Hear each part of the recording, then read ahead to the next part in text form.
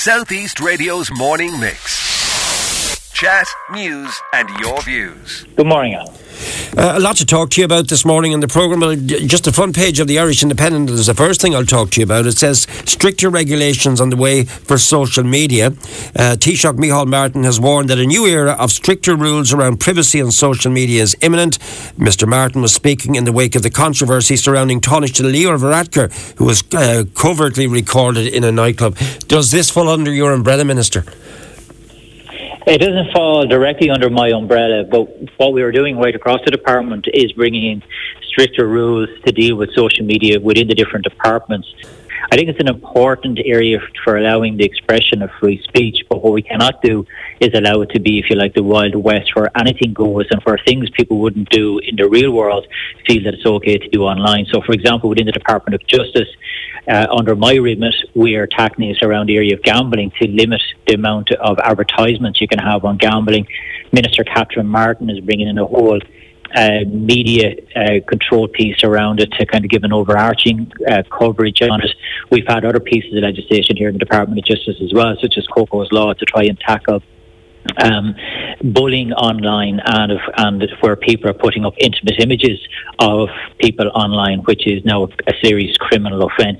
So I think it's a whole of government approach. We are seeing the different departments bring in stricter guidelines, stricter rules around the whole area of what's going on online, because I've seen it as well as a politician, as a person as well, the sheer damage that is being done to some people by abuses on social media. And of course we're also seeing the rise of the far right be using social media as well to put out a lot of falsehoods about what is happening in the real world.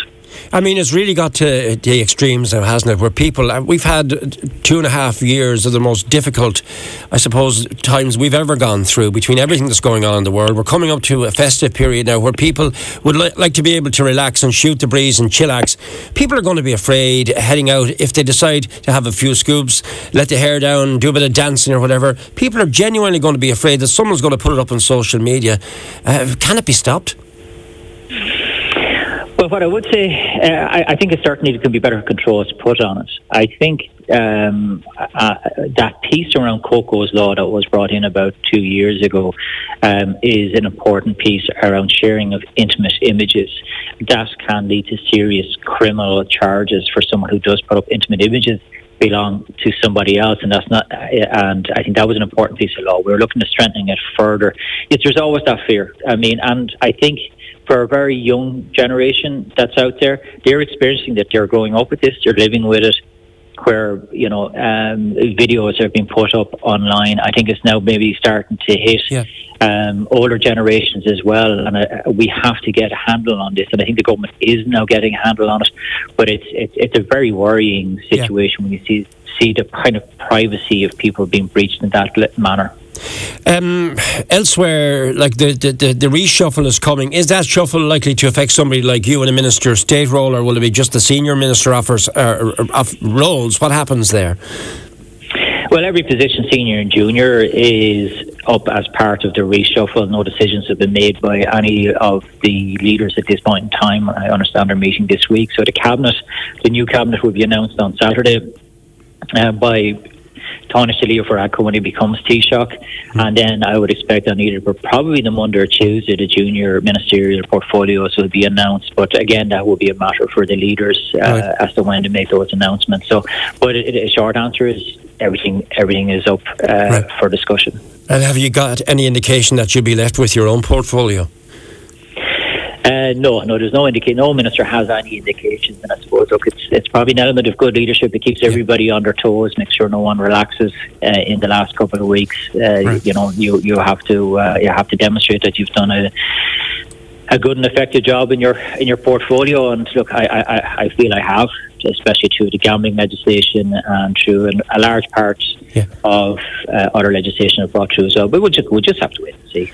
All right, there's other issues I want to go through with you now, Minister. I want to get on to the Youth Diversion Project to round off our chat with you today. But first of all, can I get your response to this clip that we heard from Independent Deputy Verona Murphy yesterday? I received a response to a parliamentary question in relation to the status of the 96-bed unit. And unfortunately, the response that came back almost 2 years after it was announced, that we were going to the design stage, we haven't even yet completed the strategic investment report, and that's not due to be submitted till Q2 of 2023. So, 2 years on from when an announcement was made, our 96-bed unit in Wexford, which is so badly needed, it does seem to be a long way off, years in fact. You and I are under no illusion about the importance of Wexford General Hospital, or haven't been for quite some time, Minister. What's the position with these 96 beds? Because when I've spoken to professionals, they say these beds are urgently needed. To me, it seems as if it's no closer. No, these beds are urgently needed, and that's why I've made them an absolute priority. This is an investment of approximately €100 million into Wexford General Hospital. It'll be the largest investment in the hospital since the hospital was built under the then Fianna Fáil government in the early 90s. The design team was appointed last summer, and I was glad to be able to announce that on your radio show. They are now at detailed design stage for the 96-bed ward block. As I say, this will be a state-of-the-art extension to Wexford General Hospital. What they're looking at now is gaming out, if you like, how the ward block will fit in with the existing hospital in terms of people maybe needing emergency services such as surgery or whatever the case may be. I think what Deputy Murphy is referring to is the strategic assessment report. That's something that has to be carried out where it is going to be an investment of 100 billion plus, and that then has to go to deeper. The HSE has effectively fast-tracked this proposal now. They're not waiting for this strategic assessment report to be completed before they move with the extension. They have driven on with this extension, as I say, now at detailed design stage, because the HSE is 100% confident, the government is 100% confident. There's not going to be any question that it won't pass this strategic assessment report. It is needed. That's a realisation by everybody. But once you breach the €100 million investment mark, a strategic assessment report has to be submitted to ensure that there's full compliance with the public spending code. And there's no question that it will pass that test. And the HSE are so confident they've actually fast-tracked the building of this extension, and they're not waiting around for this SAR to be completed before driving on with the delivery of the extension. So I think, look, the response to Deputy Murphy was technically correct in terms of the strategic assessment report, but what's happening on the ground, as I say, the HSE is driving on with this extension because they're confident it will pass that test. Okay, realistically then, the bottom line that people in County Wexford would like to know, when are we going to get the 96 beds? So speaking with the hospital manager and with the HSE, we expect to be fully occupied in early 2026, because the matter will still have to go through planning and then building it.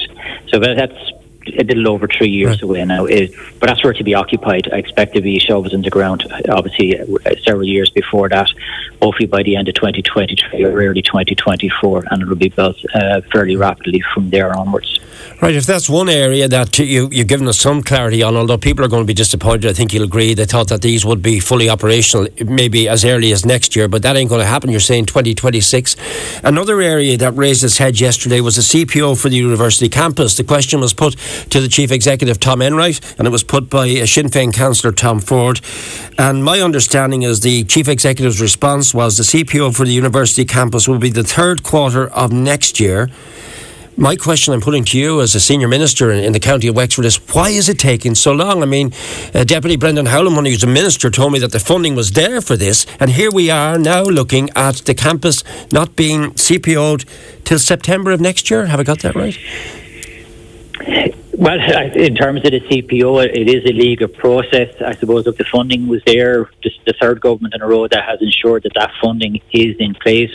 It has been a challenge in terms of finding a site. That's been an ongoing challenge because such a large site is required for the delivery of this.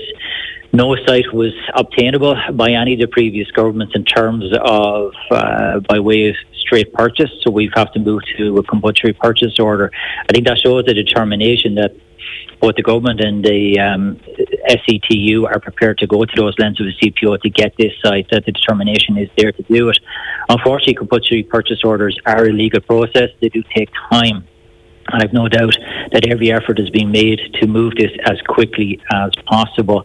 At any time, an agreement could be reached. For example, this week between the seller of the land, if you like, and the state. But if that doesn't happen, the process can take a lengthy period of time, and that's the reality of these compulsory purchase order systems. So they are. But there's one thing that's for certain, is that land will be obtained and the campus will be delivered for the SETU, the South East Technology University, for Wexford. I mean, that is absolutely critical. Every government has backed that. It is going a lot slower than anyone would have liked, but as I say, they're because of practical problems in terms of obtaining a site, not about any commitment from the government or from the South East Technological University. Right. And I mean, like, the dream to become a reality is something that people are really hoping for, but every time this has raised its head, it seems to be going further and further down the road, and it's really causing people to lose hope in this project. Are you telling me that project is still very much on the table, on the cards, the commitment is there?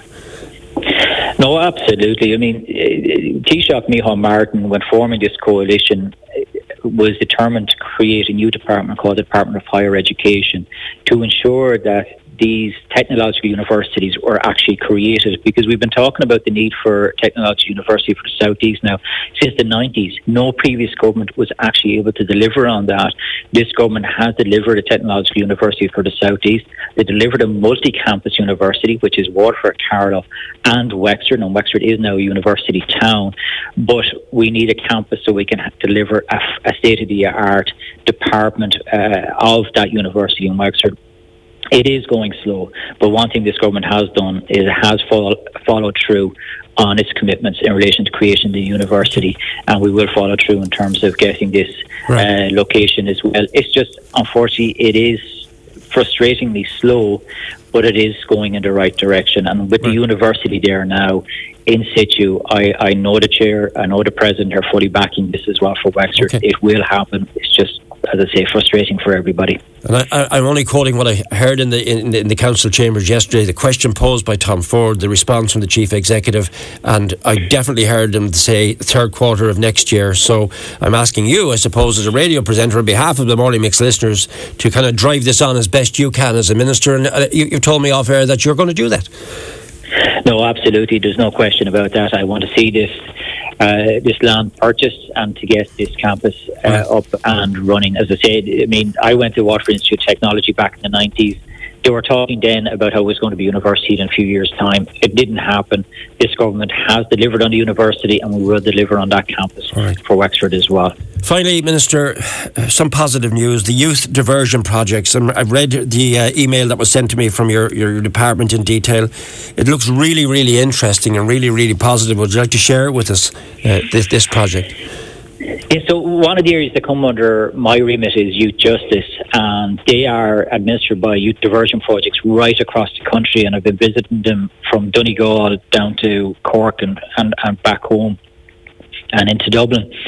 And we got substantial increased funding. What the youth diversion projects do is where a young person comes into contact with the criminal justice system, youth diversion projects with An Garda Síochána step in to identify why this person is carrying out antisocial behaviour or criminal activity, and can they be diverted away from that activity, because ultimately what we want to do is make our communities safer, and the best way we can do that is through prevention, by targeting young people who might be getting involved in antisocial behaviour and convincing them to stop and actually lead a more productive life.